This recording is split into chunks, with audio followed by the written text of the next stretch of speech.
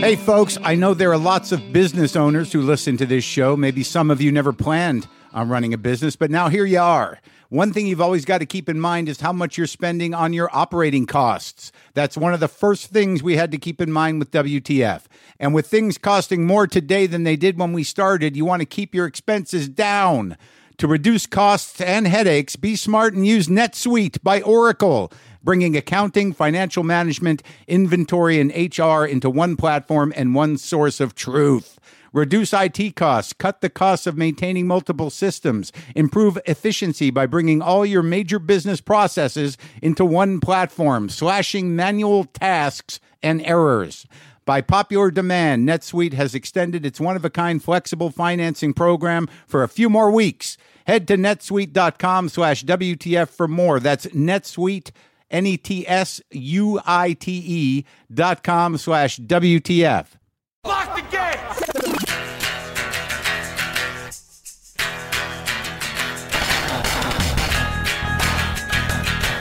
All right, let's do this. How are you, what the fuckers, what the fucksters, what the fuck buddies, what's happening? I am Mark Maron.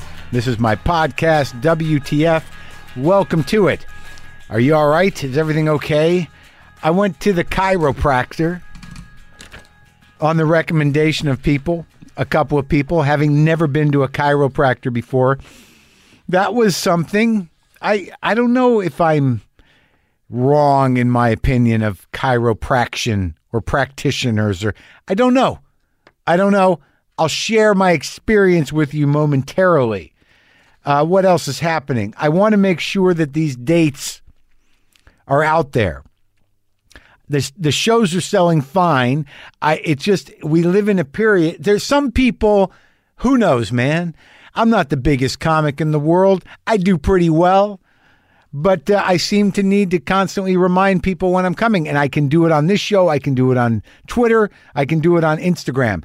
Outside of that, I can't come to your house. There's no way I can just make the rounds. I'm not on Facebook. So this is the deal. I'll be in Cleveland, Ohio, at the Agora Theater, January 30th. I'll be in Grand Rapids, Michigan, at the Fountain Street Church, January 31st. I'll be in Milwaukee, Wisconsin at the Turner Hall Ballroom, February 1st. It might be chilly. Orlando, Florida. I'm at Hard Rock Live, February 14th. That's Valentine's Day. Now, I said to you, those tickets are selling better than I thought, but I get it, man. I don't know if I'm everyone's idea of a night out on Valentine's Day. I would say that really, if you know me and you want to hang out with me on Valentine's Day with your partner, that's nice. I will do a little something for Valentine's Day. I promise that. I don't know what, but I know I'm not. Look, I'm a lot to deal with when it's not Valentine's Day, and I'll try not to ruin your relationship if you come see me in Orlando, Florida, at the Hard Rock Live, February 14th on Valentine's Day. I'll do something special. I don't know what that is, but I will figure something out. I'll be in Tampa, Florida at the Straz, February 15th, Straz Center. Portland, Maine at the State Theater, February 20th. This is a return to Maine for me. I think I did one of my first paid gigs as a comedian ever. One of my first paid gigs in Ogunquit, Maine, probably 1988. It was me and Nick DiPaolo. I've been back to Maine a couple times since then, obviously, but I don't think I've worked in Maine in 20 years. Is that possible? Probably more. Might even be more. So that's a big deal.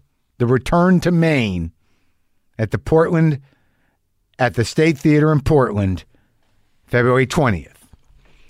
Providence, Rhode Island. I do not think I have ever performed as a grown-up in Providence, Rhode Island. I believe the last time I performed in Rhode Island was maybe in the 80s, the late 80s, early 90s at Periwinkle's in Davos Square. I think that might be the last time I was in Providence, Rhode Island. So what is that, 30 years ago? Yep. So that's a big deal, Providence. I'm coming back to the Columbus Theater, February 21. New Haven, Connecticut, at College Street Musical. I was there a couple of years ago. I liked it. And Huntington, New York, at the Paramount. I was there a few years ago, 2 years ago. I don't know. But New Haven on February 22nd. And Huntington, New York, at the Paramount on February 23rd. I was there. I like it there, out on the island there. You can go to WTFpod.com/tour for links to all the venues. Dean Delray will be with me on those dates, barring anything. I can't imagine us having a falling out before then or during it. Dean Delray has Kirk Hammett on his podcast right now. I have a guitar player on my podcast today. Josh Klinghoffer is here today. I met Josh Klinghoffer a couple years back, and he played with the Chili Peppers. Now, this interview I did was booked before he was fired from the Chili Peppers. Josh was the guitar player for the Chili Peppers for almost a decade. And we booked it before he was fired, kept the date, and we talk about, what happened and who he is and, how he got the gig. He's a very interesting guitar player. He has other projects. He's got Dot Hacker, a few albums with that collaboration. That's him. He's got his Plural One solo project. He'll be opening for Pearl Jam on their spring tour starting in March the 18th. He's also going to be on stage with Pearl Jam a bit doing this and that. I talked to him after our conversation. But I like talking to guitar players, and he's like a pedal freak and a Stratocaster freak, and he goes out there, he warps it. He goes out there and warps the sound. So that's coming up. There's a 50% off sale going on right now at Podswag. All right. So you can get all the WTF stuff, all the new WTF t-shirts, travel mugs, water bottles, keychains, all half off. Okay. And it's applied at checkout. You can go to podswag.com/WTF and get yourself merched up. And I also wanted to tell you my buddy Moshe Kasher, who's been on this show 4 times, live and unlive, has got a new comedy album out. It's called Moshe Kasher Crowd Surfing, and it comes out tomorrow, January 24th, from Comedy Dynamics. It's 100% crowd work. Moshe has a skill at it, and he makes it work. And he's always, it's really the best thing he does. And I don't think he'd take that badly. Back in the day when I first saw him, that was what he was doing. He's good at crowd work. Some guys are good at crowd work. Todd Barry's another one. There's just some people are crowd work people. You can get Moshe Kasher Crowd Surfing as a digital download on Apple Music, Amazon, or wherever you download your tunes. So, my back. As I've told you before, I've got some weird thing going on in my upper back, right in between my fucking shoulder blades and beneath my neck, that I think I popped something, putting some weight down on it. Lower back, I think that also came from poor form in the squat situation or the deadlift situation. Whatever the case, I've dealt with the lower back before. The upper back is kind of a fucked up thing I've never had before in this way. So with the sort of suggestion over the years and recently from my trainer and the woman I am seeing, chiropractor. They said, go to a chiropractor. Now, as I said before, I was taught deeply and aggressively by my Western practicing father that chiropractors were bogus, bunk medicine, no good.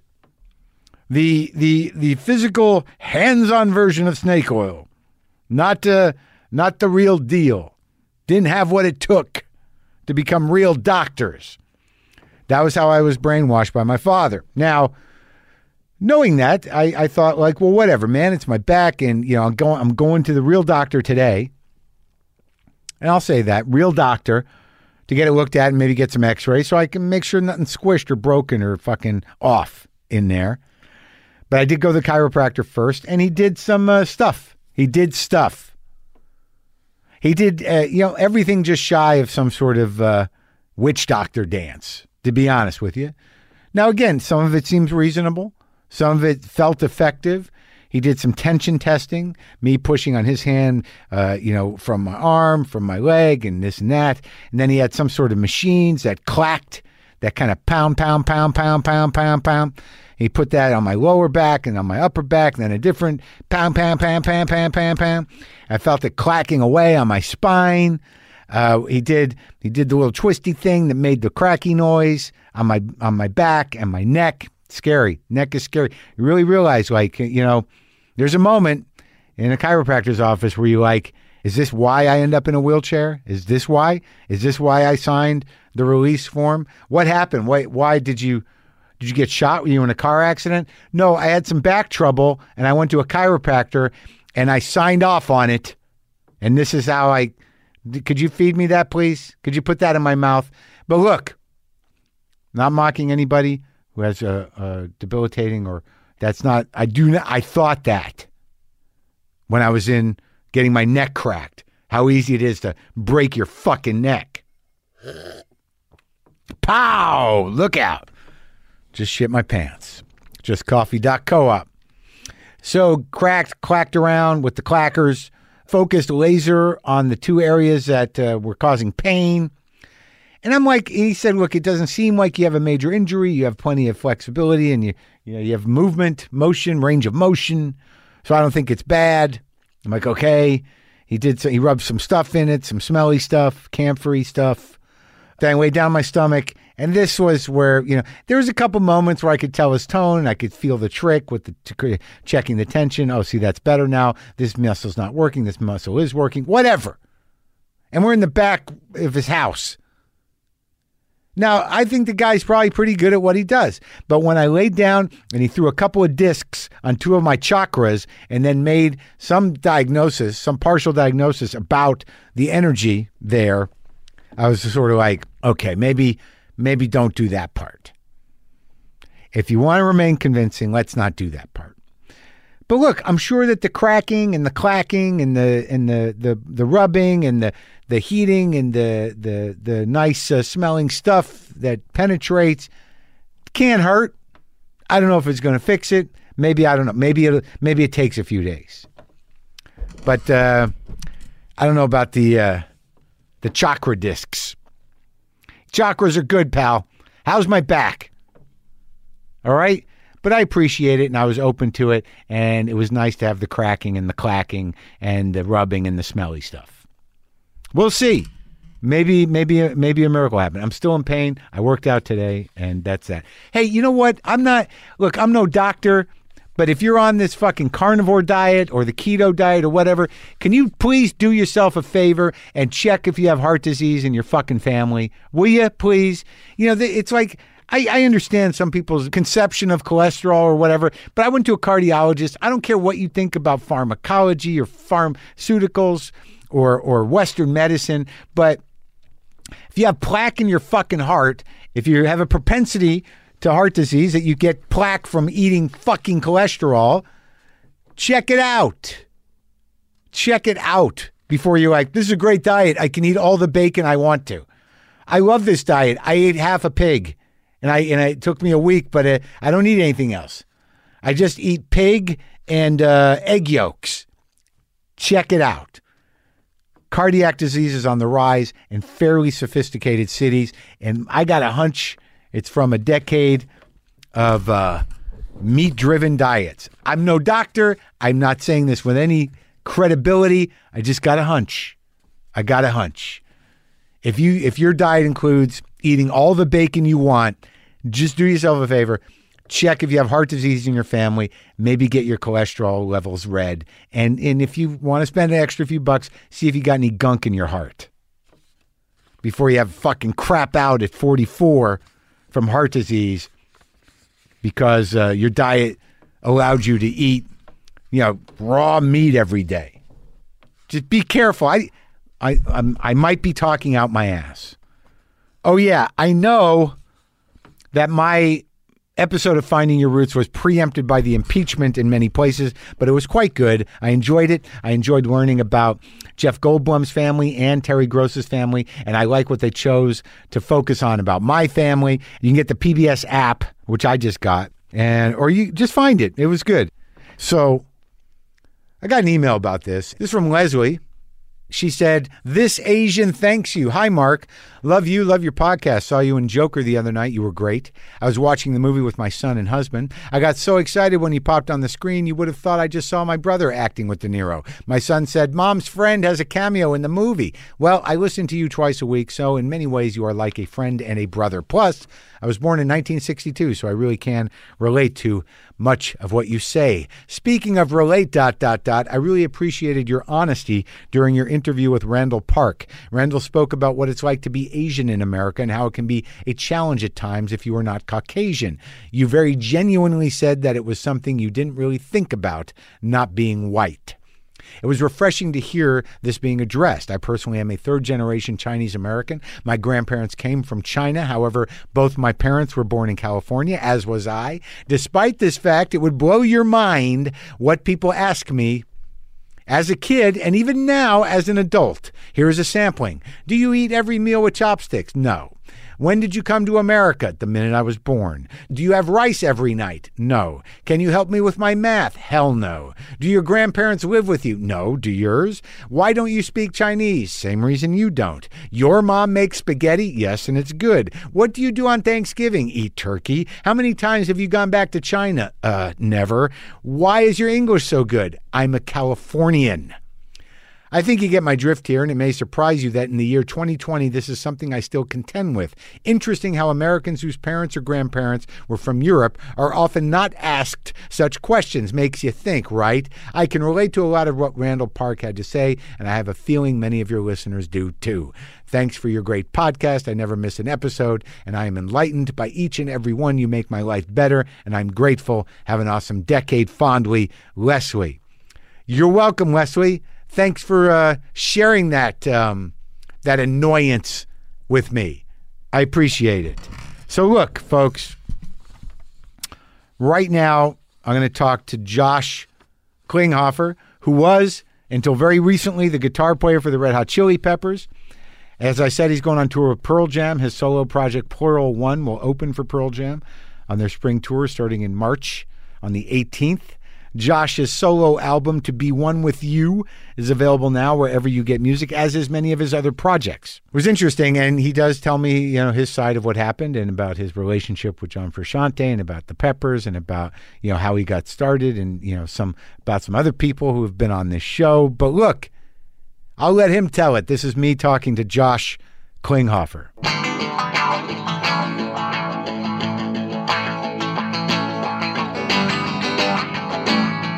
Are you there? Yeah. Let me see. Yeah. Hello, yeah. You're registering. I see the wave things. Probably not that loud. Yeah, what is it with you guys? Come on, you sing. Yeah, I know, but... What? Yeah, no, I still need to project more. Oh, yeah? Yeah, probably. You're a lead guitar player. Yeah. You're not a bass player. You should be out front. I was.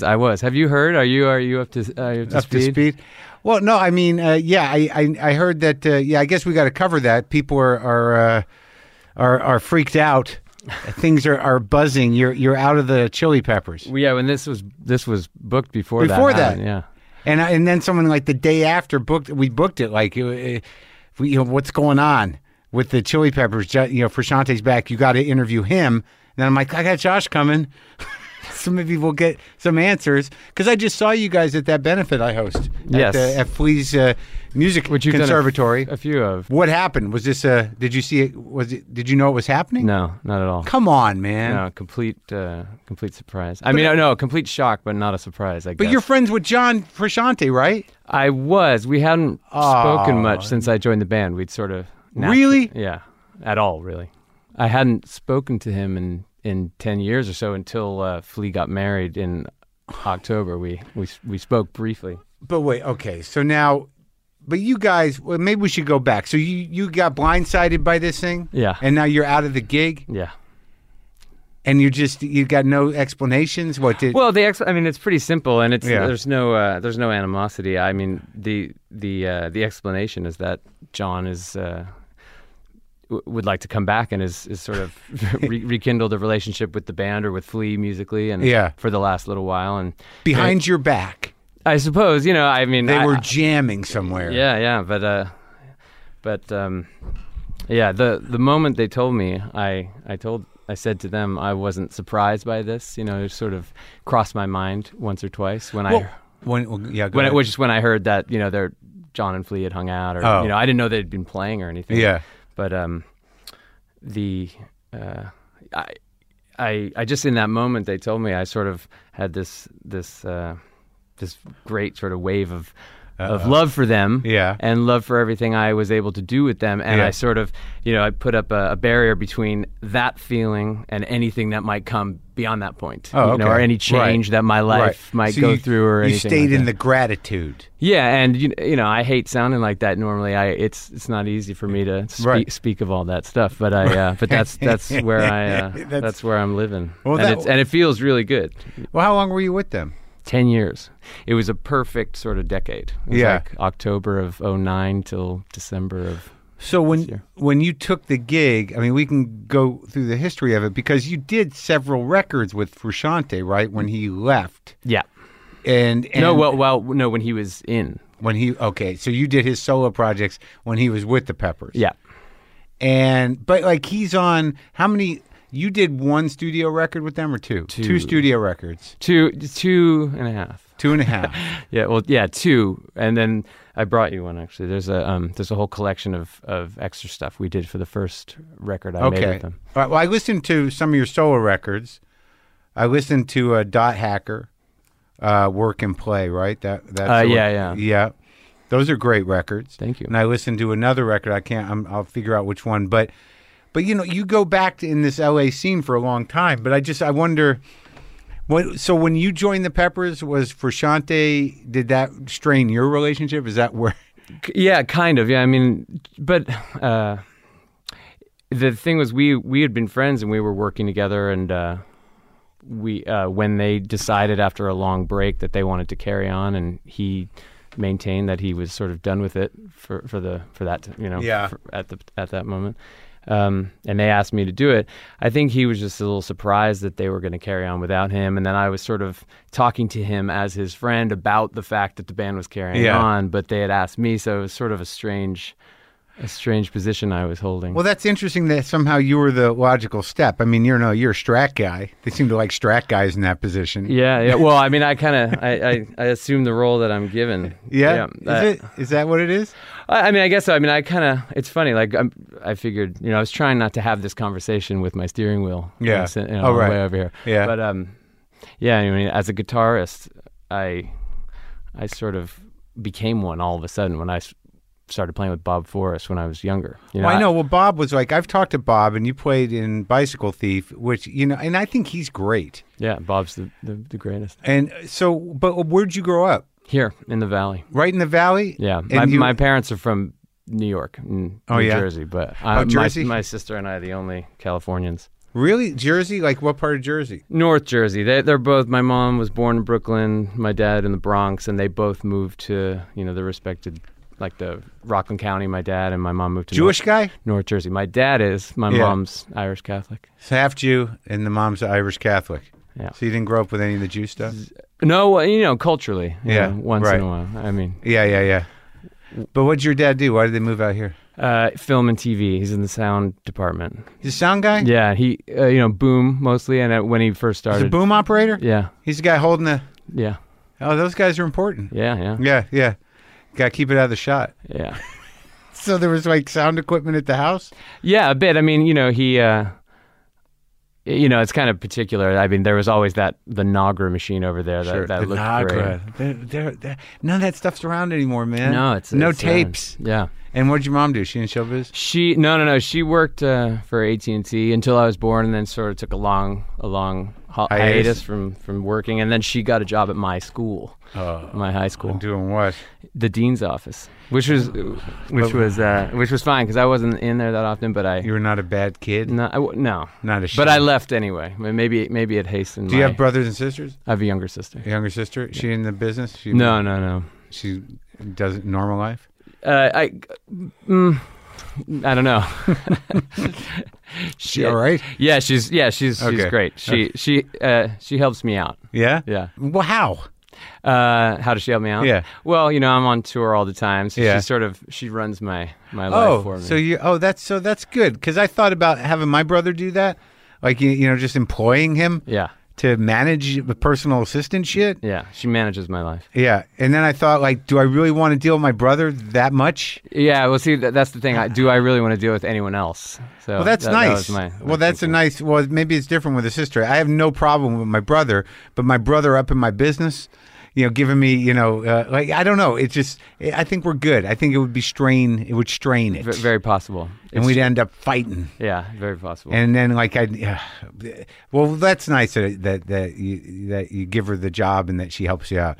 So so you didn't finish high school? No, I left, I guess it was the beginning of 11th grade. I was 15. I'm a younger birthday, so I was... You were 15? Yeah. And you drop out and your mom's in the dean's office and you're like, I'm done with high school? Yeah, and that was a big problem. But I'm not sure. She may have snuck into the attendance office and done something. I'm not sure. What do you mean?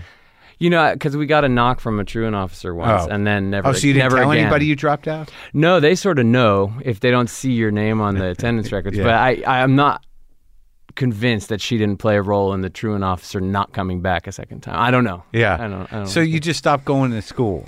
Yeah.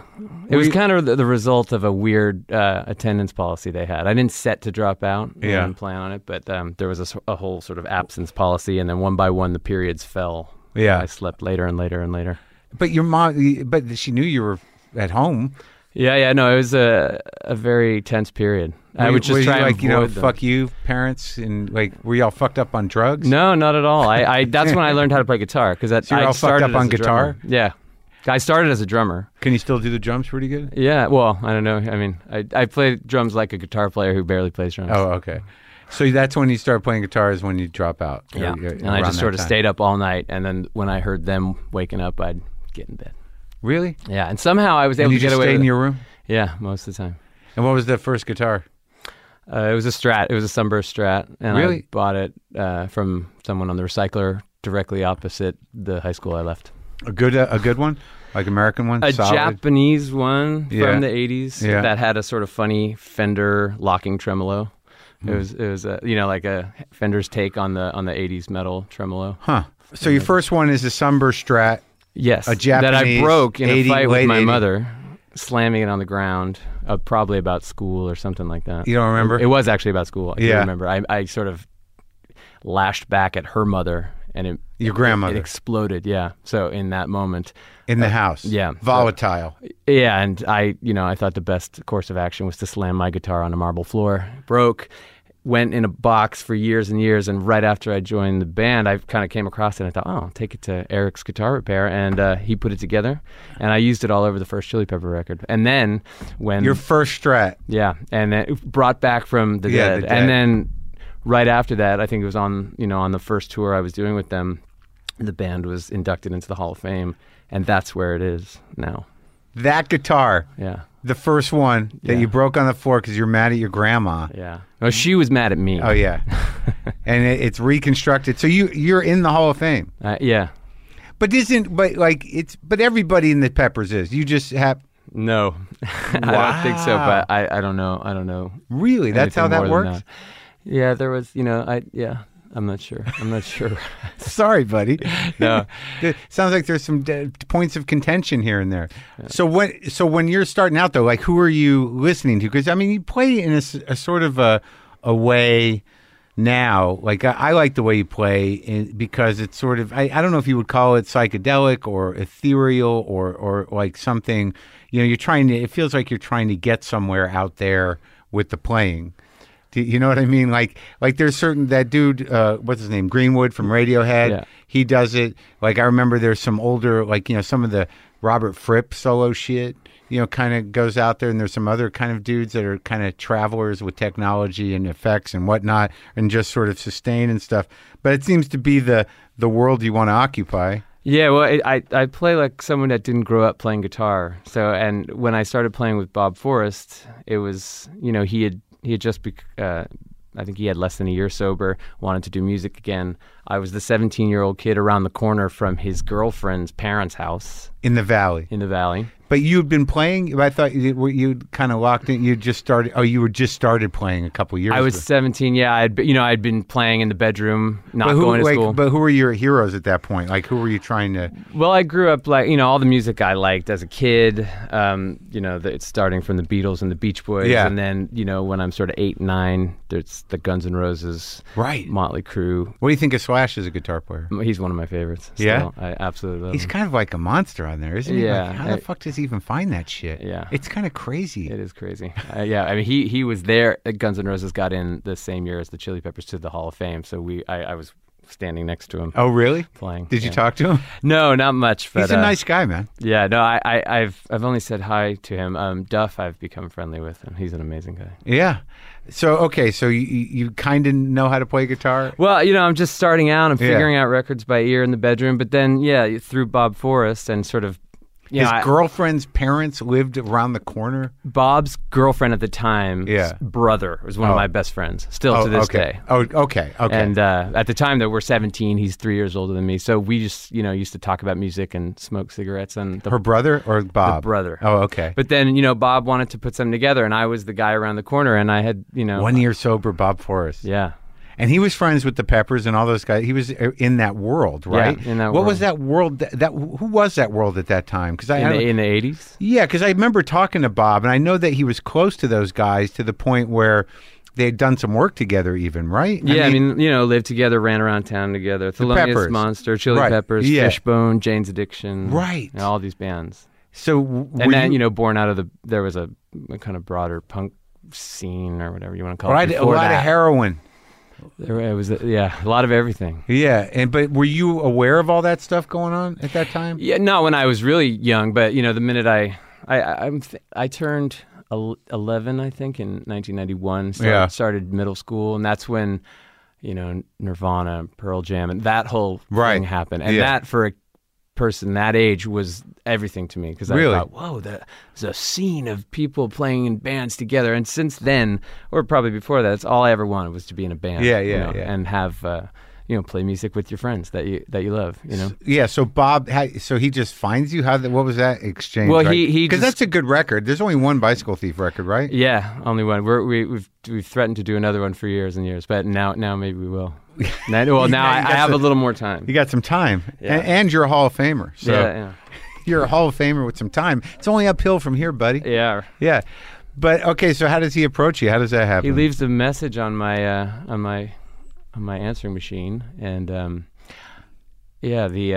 I just remember going to get together, and he had a couple songs he had started to write, and we just started to play. And it's sort of, now that I've known him for over 20 years, he just jumps in. Yeah. And I remember we had a show booked, within a month, and it was billed as Thelonious Monster, and it's time is making more sense to me now because it wasn't that long after Thelonious was around and he was newly sober. So we played a show, me, him, and Dick Stenny from Thelonious Monster. And as Thelonious Monster? I think that's what was on the bill, because there was no Bicycle Thief yet. We hadn't written any songs together. Right. But I remember thinking to myself that night, shit, I'm a guitar player now. Yeah. And then that wasn't really something I would admit to until then. He writes, I like his songs. Right? Yeah, he's incredible. He's like a really good songwriter. I don't know why he's not more known somehow. Yeah, it'll happen. Yeah, I mean, is it still like that last record he did was sort of really dark and fucked up, and that song about not being able to eat his favorite cereal anymore. Yeah, that's the one. That's on the Bicycle Thief album. That one's on there. Yeah, because he did an acoustic-y version of it on the last album. Oh, okay, yeah, that's the one. And John Frusciante does a solo on that album with me, and that's sort of right after I had met him. So Frusciante is he in the Peppers then? When I met Bob and started playing with Bob and kind of joining the group of people, the greater group of people that have been around playing, John was not yet in the band. He was just sort of reemerging from a dark period where he wasn't in the band. But he had been in the band before? Yeah, in 88, 89, 90. Right, and then he disappeared into a heroin hole? Yeah, eventually. Whatever. The void. Yeah. Yeah. He left the band in 92. Yeah. And then, so he rejoined the Chili Peppers a year or so after I started playing with Bob. And yeah, I think maybe even before the Chili Pepper album, Californication, came out, John and I had started becoming friends, and he came and played that solo. And with yeah, Bob, we just started hanging out all the time. And you were playing with Bob? Yeah. And he came and played the solo, and then you guys started hanging out? Started hanging out. I had become pretty obsessed with his first solo album, which was put out in '94. Which one was that? It's called Neandra Lades. Yeah. Usually just a T-shirt. It's kind of two things together. Did he he was sort of you liked the way he played. You liked. I loved the way he played. I loved the way he wrote songs. I loved the way he sang. That record is sort of. It's funny because I came across something recently where he had said something like that album was never meant to be released. So it was just sort of a demo, or something like that. Yeah. What about that record was so incredible? Just that, I think it was just made for no one to hear, or just sort of made for sort of a pure audience of himself, or people he knew. So and what was it like? What was it about the way he played that was like so fucking compelling to you? Because he was sort of he got out there. Yeah. Well, I mean, he was. He just has an incredible inherent sort of sound that comes from his fingers, and he's very skilled and very. He's a student of the guitar, and he knows how to. He created a sound of his own, right? Taking a lot from, all the amazing guitar players. But isn't weird that how somebody can take it doesn't matter how fast or what people know for them to have their own sound. I was just talking about that to someone the other day, that because we were talking about John Merrick, because I went to see Dead and Company because my brother wanted to see him, so I got us hooked up. And I don't know who he is as a guitar player, but he's a great guitar player. But I don't know exactly what his tone is or what his sound is. But there are some people that are they have much less virtuosity, who I can identify immediately, right? Yeah, because of their tone and their feel. Yeah, that's something I would say I play like someone who didn't grow up playing guitar, and I just sort of figured it out as I went along, and I always felt like I was playing catch up, right? And playing with Bob, and just I guess influences coming out in my playing, but I'm trying to No, I think you have a singular sound. I think that are you saying that because there wasn't a lot of you didn't. A lot of people spend time mimicking people. Yeah, or just learning actual. Yeah. I never did that. Finger exercises and scales and stuff. You? No, not at all. I just played songs, and then I played with Bob until I was probably about 20, 21. And on the road, how many records did he do? We just did the one, but being friends with the Chili Peppers, we did 2 opening tours for them as the first of 3. One was with Foo Fighters, one was with Stone Temple Pilots. Really? Yeah, just sort of on that Californication tour when they were hitting it hard and going every corner of the country. And you did a lot of dates? Yeah, we did 2 3-week legs. So you're really getting your full immersion. Full immersion, which is why when I ultimately joined later on, it was sort of, everything felt kind of natural. I had known everyone in their touring family for years. Right, you weren't a new entity. I knew how it worked. Right.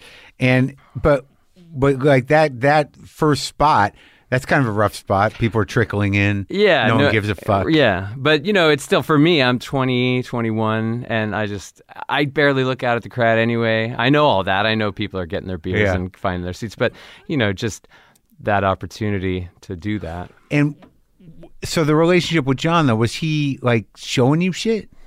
I wouldn't, no, I mean, not specifically showing me shit, but just through... the relationship we were building as friends. I mean, he was hugely influential, just, on many levels. Is he older than you? Yeah, he's 9 years older than me. When he joined the Chili Peppers, he was sort of the 10-year younger than them group. Right. And then I'm the 10-year younger than him group, or 9 years. So, right. Yeah, I mean, I'm 18 years younger than the other Chili Peppers. Are you? I thought, so they're a little older than me? I thought they were on I'm 56, so they're in that zone. Same. Yeah, they were born in 62, 61. 63. Oh, yeah. Yeah. I'm 79. Wow. So then how does it evolve though that you tour with them but you don't, and then you go out and do your own thing? Well, my own thing. So having the dream of always being in a band and sort of starting the thing with Bob, but it wasn't a band so much. It was he and I, and then we got a couple guys to help play it live. But when I stopped playing with Bob, that would have been the moment to start something, something like that. And that was, right at the beginning of my 20s. And I just sort of spent my whole 20s touring with other bands, amazing bands. Chili Peppers were on tour. Yeah. I had a suspended driver's license. And Frusciante was living at the Chateau Marmont. Yeah. But he wasn't checking out because it would have been too much of, to come back and find somewhere new. So I stayed there for 2.5 weeks and recorded basically an album there. With him? No, on my own. Yeah. Because I had nowhere to go. At the Chateau? Yeah, because I had nowhere to go and I just had my cassette 8-track and no license. So I stayed up, just recording all night and just made basically a record and but no one ever heard it. And then at the end of that stay there, Gibby Haynes had called Bob maybe and called John and said, we need a guy, we need a guitar player who can also play drums. So I went out with the Butthole Surfers? Yeah, for a month and a half. That must have been crazy. Yeah. I have no sense of what those dudes are like other than the music, which is, its own thing. Were they touring on a record? Was it Hairway to Steven? No, way after that. They was touring on a record that was it was called Weird Revolution, I think, and I guess Hairway to Steven is something that came out when I was younger. That was this was like their biggest record or something. Like they had done a bunch of weirdo records, and then Hairway to Steven was sort of like, what is? Well, then they had the massive hit in the early '90s called Pepper. Right. And then I toured on the record after that. And Pepper. Right. That wasn't on Hairway to Steven. No. That was on Electric Larryland. Larryland. If I remember right. Oh, I can't remember the song now. The Pepper song. What was the chorus of it? I don't mind the sun sometimes. Oh yeah. That was a good song. Yeah, it was great. I think I still have the backing track CD backup in my guitar case. There were some real psychedelic weirdos, right? Yeah, not so much when I was touring with them. It was what were they? Just old timers out to making a buck? Well, What? I mean, yeah, some version of that. I think they hadn't been a band in a while, so they got back together, made a record. They were sort of, I don't know. How many of them were there when you were touring? Well, it was Gibby, Paul, King, and then they had a bass player. Okay. At the time, who wasn't an original. And did you have to learn the shit? I learned the shit. I learned the set. We played the same set. It was an enormously efficient rehearsal schedule. We would get together at 12:30 p.m., play the set once, break, come back at 8 p.m., do it again. And so I got on a schedule. I was living in a Days Inn in Austin, and I would stay up late watching TV, playing guitar, practicing, doing whatever. And I'd wake up pretty much 12:15. Yeah. Get up. Go to the place. Get to the car. They pick me up. Yeah, and I did that September 11th, 2001. Walked downstairs. Good morning, guys. Drinking coffee, and they look back at me, and they're like, do you know what's... what? And they said, you don't know. The Trade Center's gone. Pentagon, you don't know. So that's how I had to go to rehearsal and do a whole hour and a half rehearsal until I could see what was going on. Really? Yeah. And then I went back to my hotel and basically saw the birth of, the news ticker. Yeah. And was in Texas for a month. Wow. So you guys had to play that day?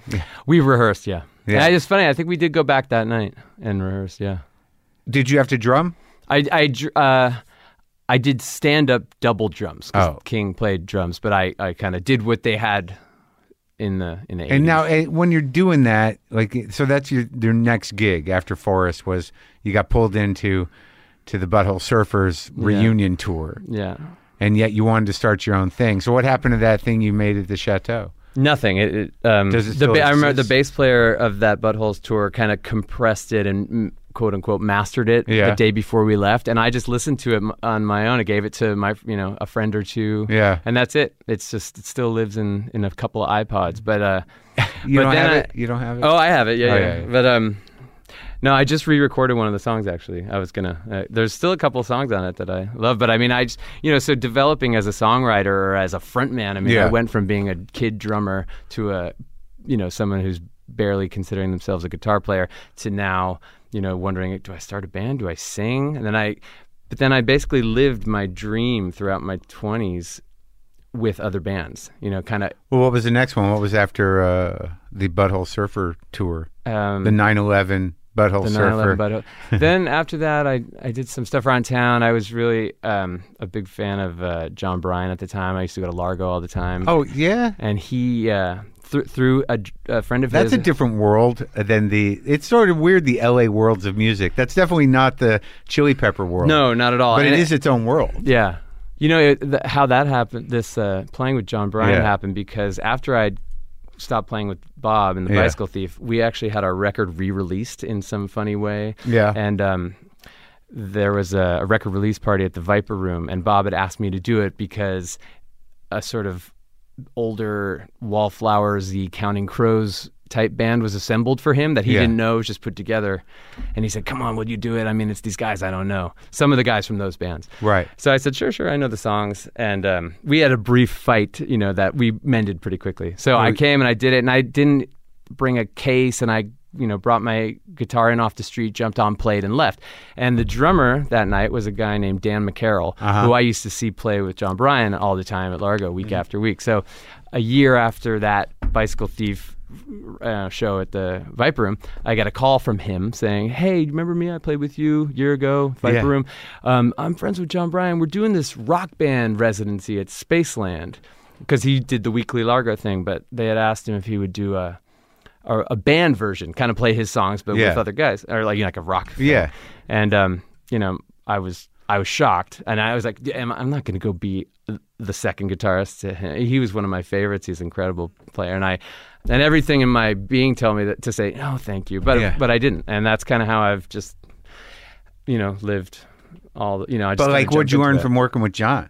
Because he's sort of a notorious genius guy. Yeah, I just sort of, And he was playing guitar, not piano? He was playing both, but mostly guitar, because that was the point, to just be a rock band, guitar-based rock band. So we would trade solos, and, I'm obviously nowhere near the guitar player he is, but I think he liked in me that I had gone to see him at Largo so many times. I knew his songs by watching him, and his record wasn't out yet. So when we got together to rehearse the day before the first show or something, I'm playing all his songs from watching him. Oh, you knew him. So I think it touched him in that way. So we became friends. That was 2002. Then I think, Are you still friends with him? I haven't talked to him in a while, but just from busyness. I just saw him at Largo. I did a show at Largo a month or so ago. I've been meaning. I don't think I've seen John play at the new Largo, if that tells you how long it's been. He played piano on a thing. It was a Judd Apatow show. That I was not part of that whole scene. I'd come into New York back then. I'd come in from New York. I moved here in 2002 the second time, but I was not part of that whole music trip. It was like Amy Mann and John Bryan and Fiona Apple and Ben Montench sometimes, right? Is that the Elliott crew? Smith a lot. Elliott Smith at that time, right? Did you play with that guy? I'm trying to remember if I ever shared the stage, because after I met and became friends with John, I would try and any at the original Largo. Yeah, I would go up and play drums a little bit or play some guitar, and I feel like there was some Elliott crossover. And was there comics around then? I remember. Yeah. The comedians like Zach and Paul F. Tompkins. Yeah, Zach. That's the first time I saw Zach. I saw Paul all the time. Yeah. Greg Barron. Yeah, Greg Barron. I don't know what's up with him. I haven't seen him in a while. He did something with Bob Forrest a while ago, a podcast. Probably. Maybe. Oh yeah. That's probably right. Okay, so there you did it again. So you're hanging out with John Bryan, but when's the next recording stuff that you did? Well, I didn't do a ton of recording from that point on. After John, maybe through people I met there, I got a call from Beck. So, oh really? In 2003, I went on tour with Beck, and now at this point, I'd really done Bicycle Thief touring and Butthole Surfers touring, and now I'm going on tour with Beck, and that's another step up in sort of venue size. And you're playing with Beck, playing guitar in Beck's band, and which tour? It was kind of the third iteration of the Sea Change period. I think he went out with Flaming Lips first. Then he went out with just Smokey Hormel, who's an amazing guitar player. And he was the last person to play guitar with him at that point. So I'm like, I'm filling Smokey's shoes? What the fuck? I can't do this. And but I went and I got that. And that band at the time was...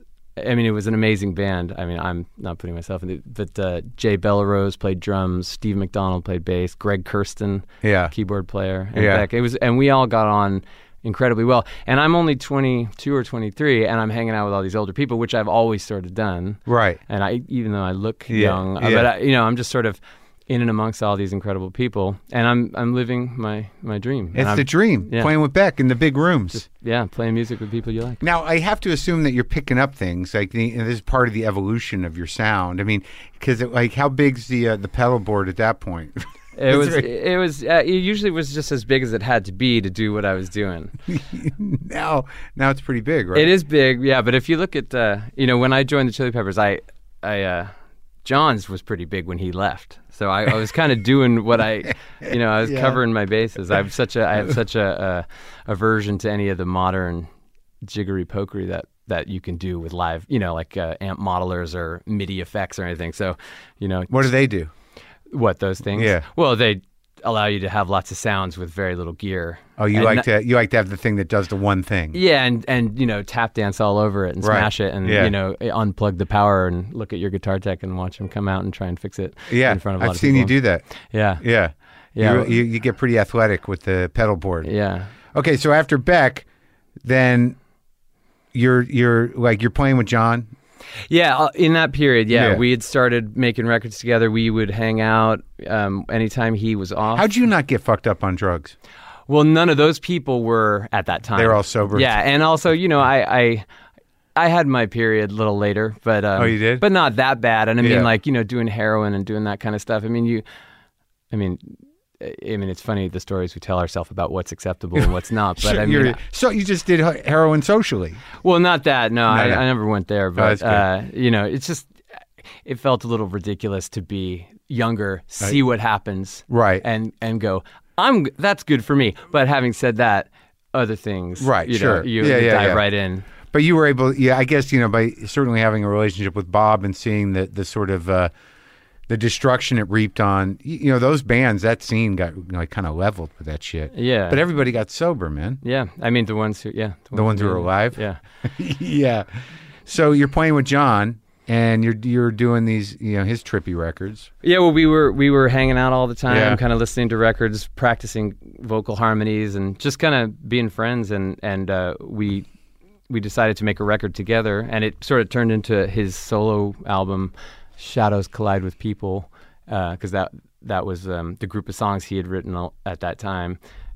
We started, and I was playing drums, and we had done a lot of demos. Yeah, and it was the first time I'd ever really recorded drums in a proper studio situation, and it was so much for me to handle. I barely play drums anymore at this point. Right. So we called Chad Smith to the rescue, and then this freed me up to play bass. And then all of a sudden we were tracking as a 3-piece, and that's how that record came about. The Shadows Collide with People album, and we had a great time doing that.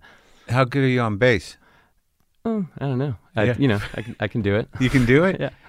But it wasn't your instrument. Well, no, it wasn't my instrument, but I love playing bass. And the next touring gig that I had was initially sold to me as I would be the bass player. Right. And it was with PJ Harvey.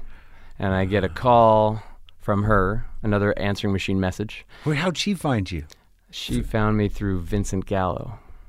Well, did you hang out with Vincent? Did you play? Yeah, I played with him. And that was through Frusciante. They'd become friends. They worked together. Him and Gallo? Yeah, he did a video with John for a song. Like Gallo was this guy that was just around all the time and was like, he was this sort of barometer of some sort of cool.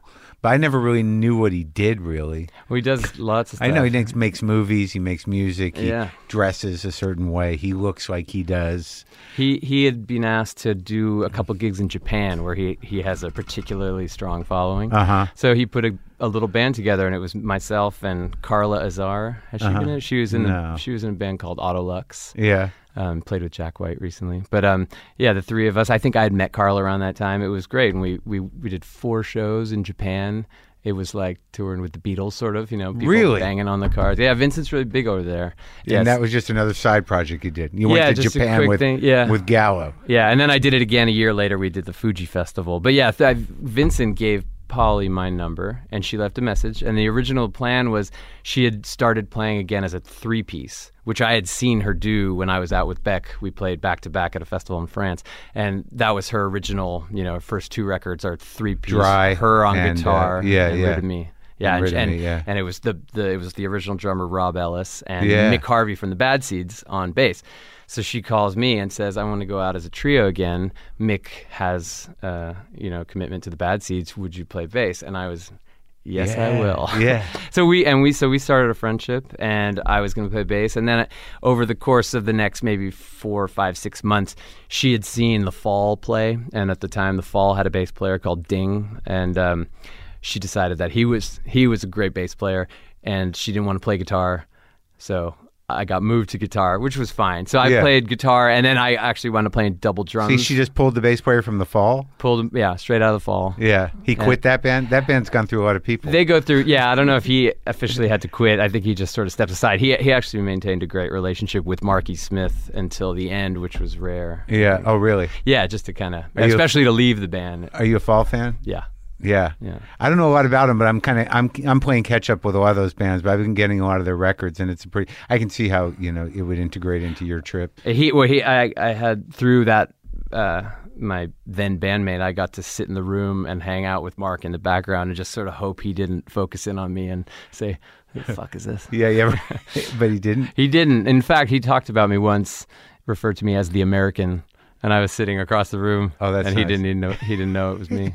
So, did you record with PJ or no? No, it was just touring. We did how many dates? A lot of dates.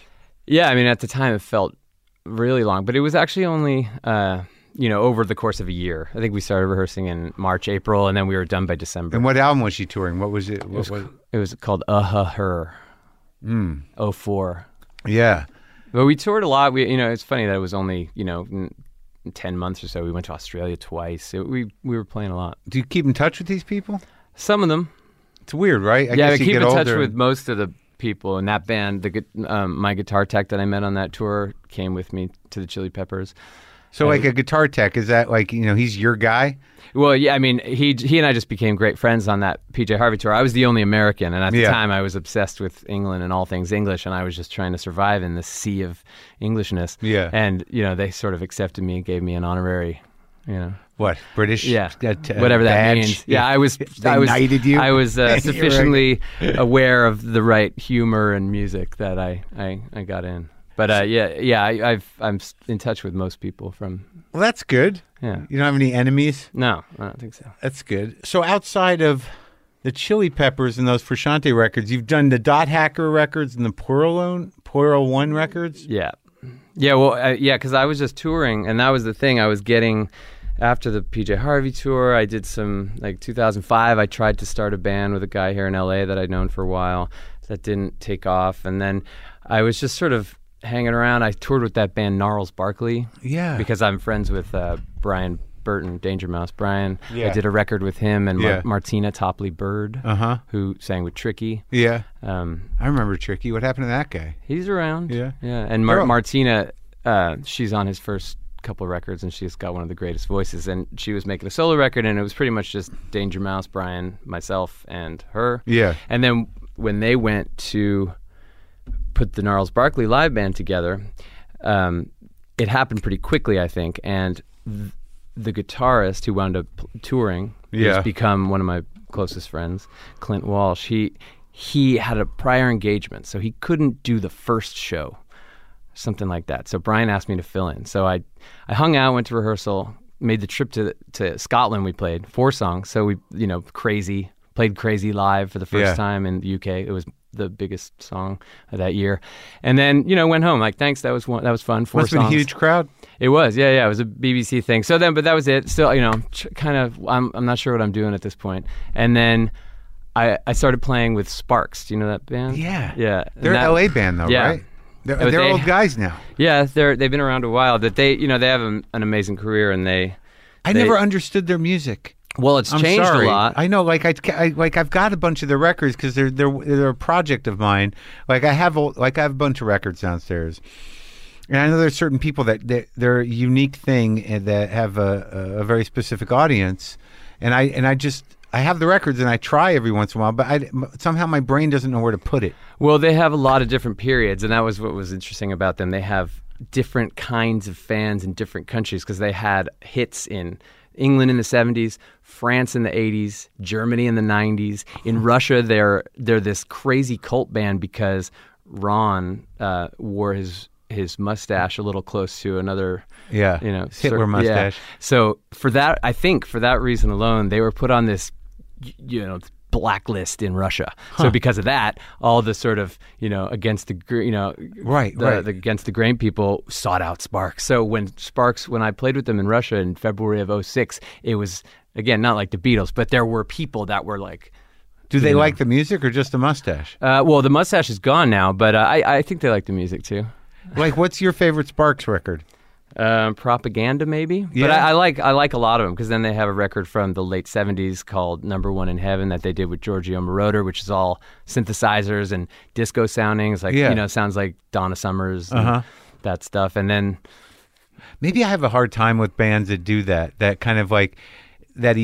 I don't know if that's true. Well, the thing was they were never a band. They had bands at times, but it was always pretty much just the brothers, right? Ron and Russell, and they're probably working right now. They work harder than most people, and they're just always going. And I mean, when they first started and they had the massive hit, "This Town Ain't Big Enough for the Both of Us" in England, they had a rock band. I think Queen opened for them. It was like they had a thing, and somehow had this massive hit that if we would play it in England now. It's like people playing a classic. Smells Like Teen Spirit or something. something. Yeah.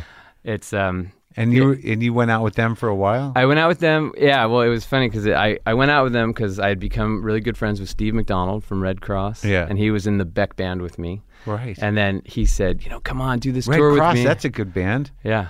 So I'm on tour with Sparks. We're in London on a layover on our way to Russia. Yeah. And I go see my friend Brian, Danger Mouse Brian, and I had become chummy with some of the guys when I did the fill-in a few months before. And the keyboard player whispers in my ear, I left the band today. I don't do it anymore. And then 10 minutes later, Brian says, the keyboard, by name, he said, left the band today.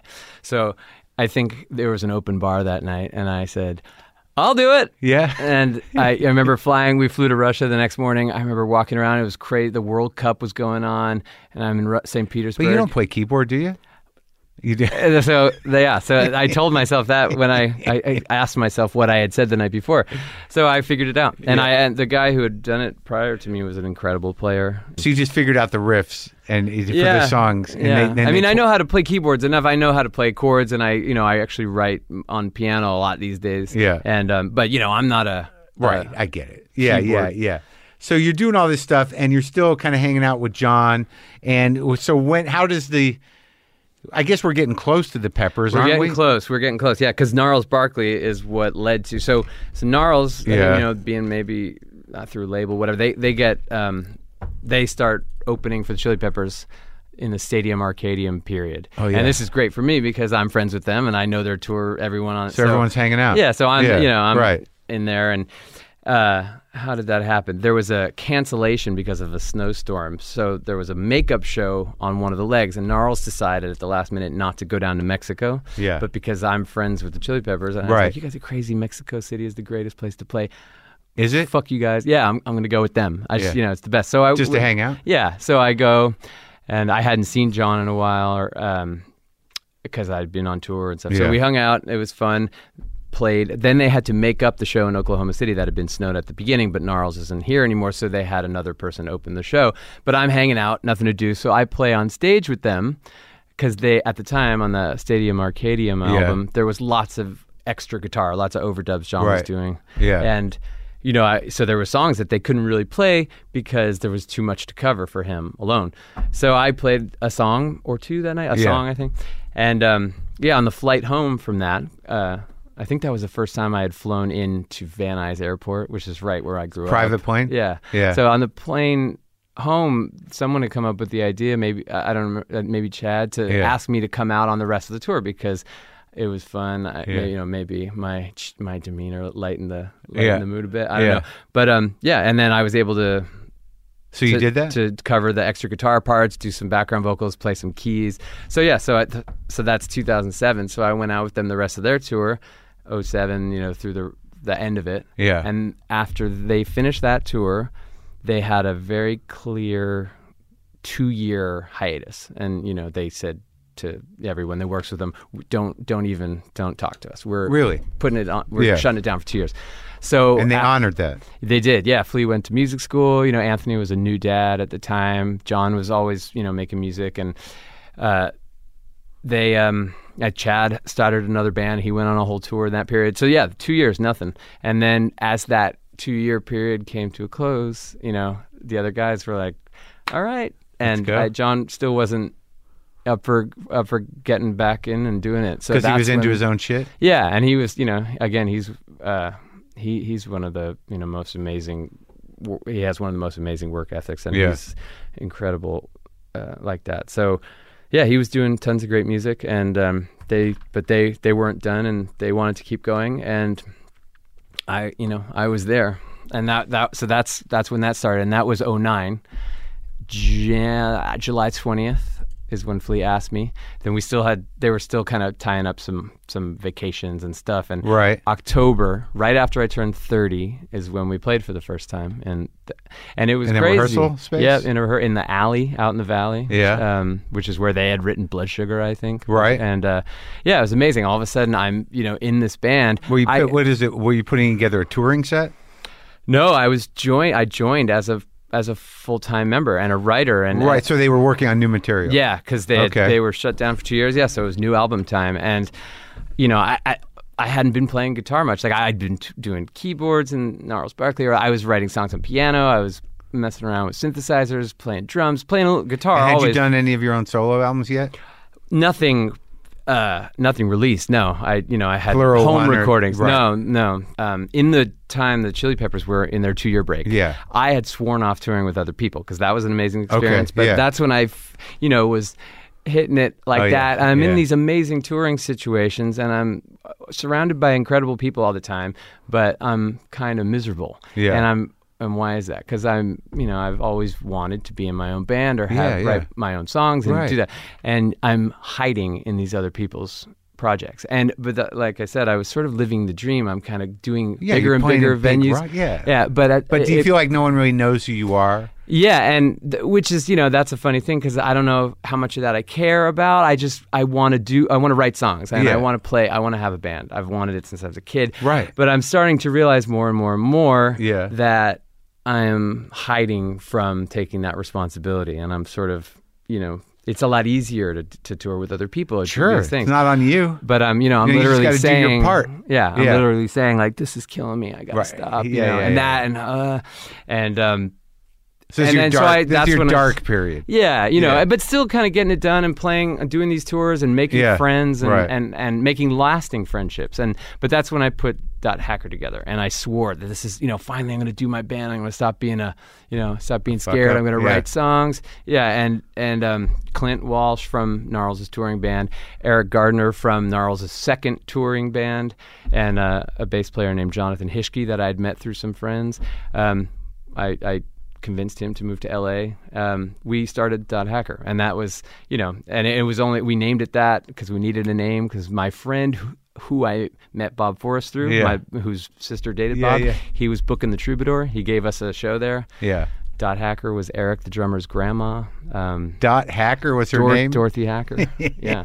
So, we, everyone was sort of, is that our name? And then somehow it just stuck. I liked calling it the Dots. Yeah.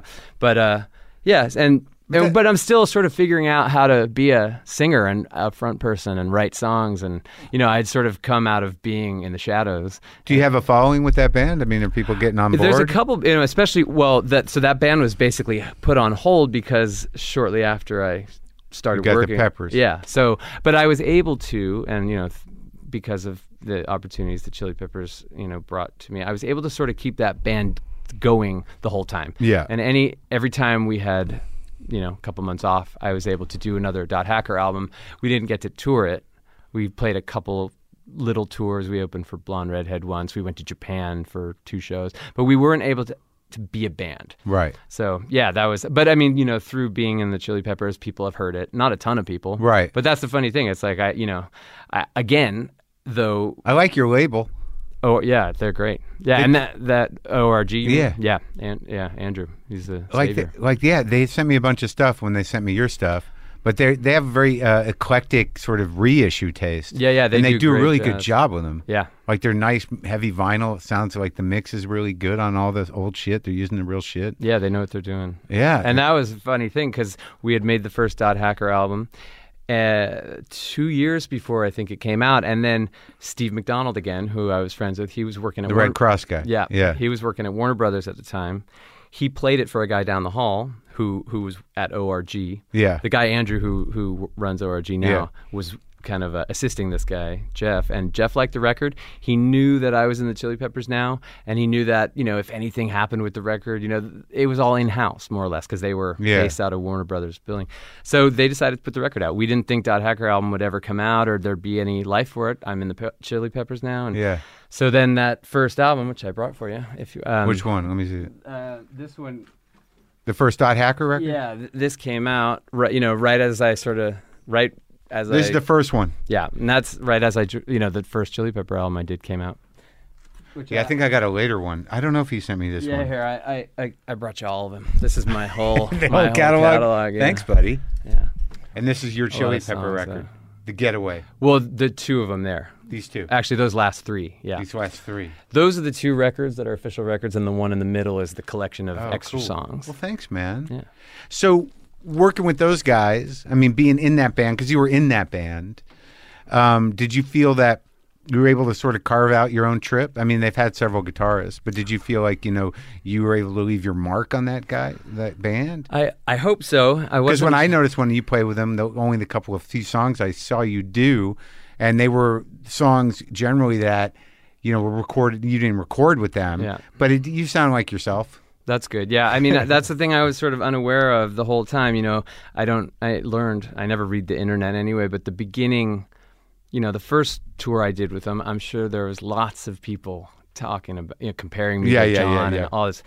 And, I think I spent probably far too much time thinking about that. And, I did all these tours in my 20s and never able to really develop my own style and play other people's stuff. But I play like I play, and, I learned from who I learned from, or I learned by playing along to what I learned to play along to. So there's got to be, a style there. Sure. And, I think, but again, now I'm in the Chili Peppers. I'm playing the songs that have, been recorded and anthems, famous the world over. Yeah. So I'm trying to be respectful, and I'm trying to. I can't help but just be me. Right. And so hopefully, if this change, John coming back and me leaving had happened 5 years ago, half my time in, it probably would have destroyed me. Right. Because it would have confirmed all the things that my mind loves to tell me, that I suck and I'm worthless and all those things. But, I think now I've done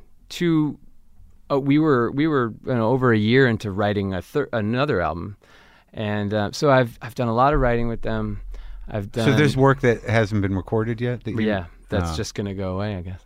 Wow. Which is, that kind of... So they liked writing with you. Obviously, you guys were doing stuff. You know what I mean? Yeah. I think it was, it's a funny thing. I think it was all positive. It comes down to the history that, Sure. It's a funny position to be in, to be the person that, for a second could think that John, doesn't like, oh, I should be there. It's absolutely John's place to be in that band. So that's why, I'm happy for him. I'm happy that he's back with them. And also, there has to be some element of so you think the intent is to do a new record with John? Yeah, I think, I think that's the thing. There's, no matter what, John and Flea specifically had a musical language, and a connection that was made when John was 17, 18. Flea was, I don't even think he was 30 yet. Hillel had just died. The band hadn't had any major success. They're very different people, and it's a very different time. Yeah. And when I joined, it's 2009. It's a different time. And I think, everyone in the band, I couldn't be more grateful for how open they were to me on so many levels. That's why there's that B-Sides album for the first, because I brought in a lifetime worth of song ideas. And we went wild. We recorded 50 songs, and there was 25, 30 more that didn't get finished. It was crazy, and it was they were very open to me, very trusting. I think there was a lot of, a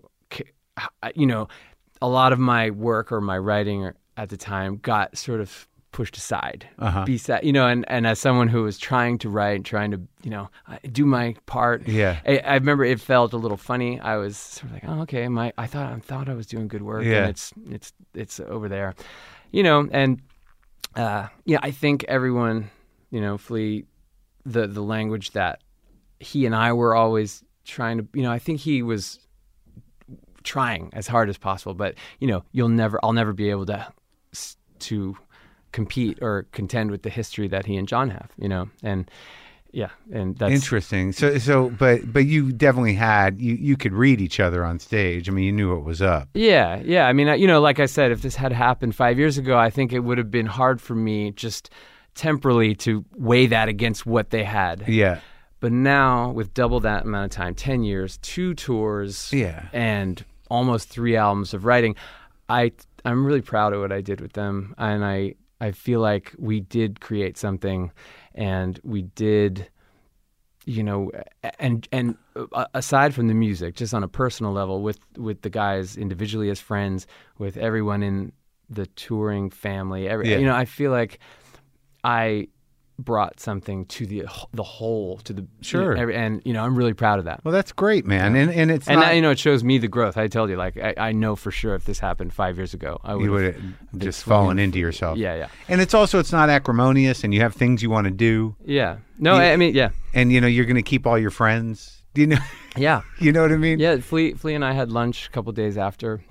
He said this has never happened before. They've never made a member change, unless there was a tragedy or a just a really dark situation or something. Yeah, but everything is great. I mean, how did they tell you? Did they all sit down with you? Yeah, I came over. It was really sweet. I rode my bike over because Flea's living really close to me at the moment. Yeah, and they just said, we'll get right to it. We've decided to ask John to come back to the band, and I just sort of sat there quiet for a second, and I said, I'm not surprised, and I guess the only thing I could think to say was I wish I could have done something with you guys musically or creatively that would have made this an absolute impossibility. But then again, like I said, I'm in, that's next to impossible. Why'd you say that, you're not surprised? Well, just because I had known that John had reached out to Anthony not too long ago. There was just, it crossed my mind. It was he was on the periphery. Yeah, and I hadn't spoken to him, but I saw him at Flea's wedding. He looked, like he was in a really great place. And, if he's playing guitar again, I think there was a long period where he didn't have much of a relationship with the guitar. And really, what was he playing? Keyboards? Lots of synthesizers and programming, and he makes electronic music, and he got incredible at doing that. And I mean, from what I had heard from people, he had sort of put the guitar down for a while. But now it's back. He's back. Yeah. So I mean, well, I'm glad you're okay with it, man. Yeah. No, I'll have little moments where, at the end of the day, as funny as it could be in that band sometimes, and as difficult as writing was sometimes, there's nothing like. And John said this to me when I joined. He said, "There's nothing like waking up in the morning and coming up with an idea and going and playing it with your friends in a couple hours." And that's true. There's, I like I said, when I was 10 or 11, I wanted to be in a band. I wanted to play music with friends, and I still want to do that. Well, you can. Yeah, well, hopefully, yeah. So what's the plan? You're going to get the Dot Hacker guys together? Maybe. I mean, this is pretty fresh news. It's fresh news, and it's the first time I've had nothing on my calendar since I was a But teenager. You're not freaking out? No, not yet, no. And, no. Because I have an amazing workspace, and where at your house? No, I have I don't call it a studio because I don't really record myself except on little cassette 8-tracks. Right. But it's just a warehouse with tons of stuff. And you rent it? Yeah. That's interesting. So it's just you, or is it a space? Yeah, it's just me. I have a friend who does kind of furniture and woodworking all shop? kinds of art. Yeah, she's got a store out front and a workshop in the back. I want to get a space. I want to play more with people, man. Oh, come over. Yeah, I don't know, man. How do you decide? Like, what effects do you lean on the most? What pedals? Oh, I don't know. I mean, there's so much now. Yeah, I think I have a reputation for having a big pedal board. Yeah. But I love the most just playing clean, and sort of... Yeah, the Strat plays clean. It's the best. You have a ton of things you can do with just the tone knobs. And you can, huh? Yeah. And And I got that weird little 57 Fender Deluxe over there. Beautiful. What do you play through that with the amp? I think I have one of those. You do? I'm not sure if it's the same exact year. Mine might be a year after. Yeah. But they're good when you crank them all the way up, huh? Oh, yeah. Get all dirty. And it's incredible. That's what you want. Yeah, I have too much stuff, actually. I'm probably going to have to, But you play Firebirds, too? I have one, yeah. Just one? Yep, have one. Oh, no. I have a bunch. I have a couple. But, I've not... Let's see. I have 3 Firebirds. You like them? I do. Yeah, the Firebird 7. Polly Harvey played that on the tour that I did with her, and I would play it for a couple of songs, and I sort of fell in love with it there. What's the sound like? Is it a humbucker or it's a weird single coil? They're those Gibson mini humbuckers, yeah. And I have a Les Paul in it with a Firebird pickup, which is what Neil Young and then Daniel Lanois I think he based one of his guitars on Neil's, where you put the mini humbucker in the bridge position. Yeah, so you kind of have two really disparate tones. Like between the humbucker and the mini humbucker? Between the, yeah. I thought that Neil played those P90s. I thought so it's a P90 in the neck and a Firebird in the bridge with a Bigsby. Wow, that's what that black Neil Young guitar, fucked it's a up gold deluxe. Top. I know, it's a 53 gold top painted black, And Lanois has a 53 that he left gold, but I did some playing with him. For what? Just through friends. The guy I was trying to start a band with right after the PJ Harvey tour. Yeah. He was good friends with Lanois, and we just kind of would go over to his house and play for fun, and then he had some dates. He's got a lot of toys, dates. Right? A lot of toys, yeah. And I did some shows up in Canada with him, which is great. And his engineer at the time became a really good friend, and he's the one that recorded that first Dot Hacker album. Oh, okay.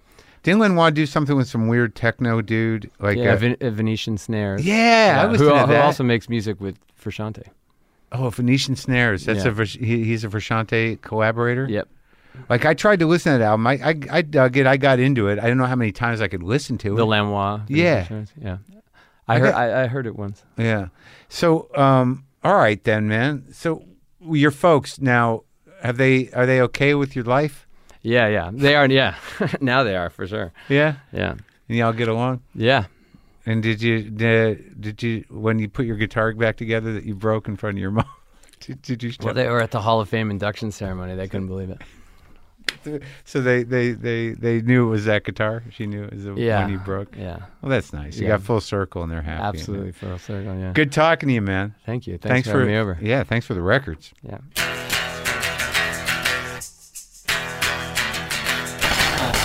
There you go, folks. Josh Klinghoffer, former guitarist for the Red Hot Chili Peppers, going on tour with Pearl Jam. He's going to play with those guys a bit, but his solo project, Portal 1, will open the show for them on their tour starting March 18th. Many of his solo projects are available wherever you get music. The solo album, To Be One With You, is there as well. And I don't feel like playing guitar today. I had a guitarist on. Makes me insecure. I'm also tired. But you can go to WTFpod.com/tour for all of my tour dates, and go to podswag.com/WTF for 50% off WTF merch right now. Boomer lives!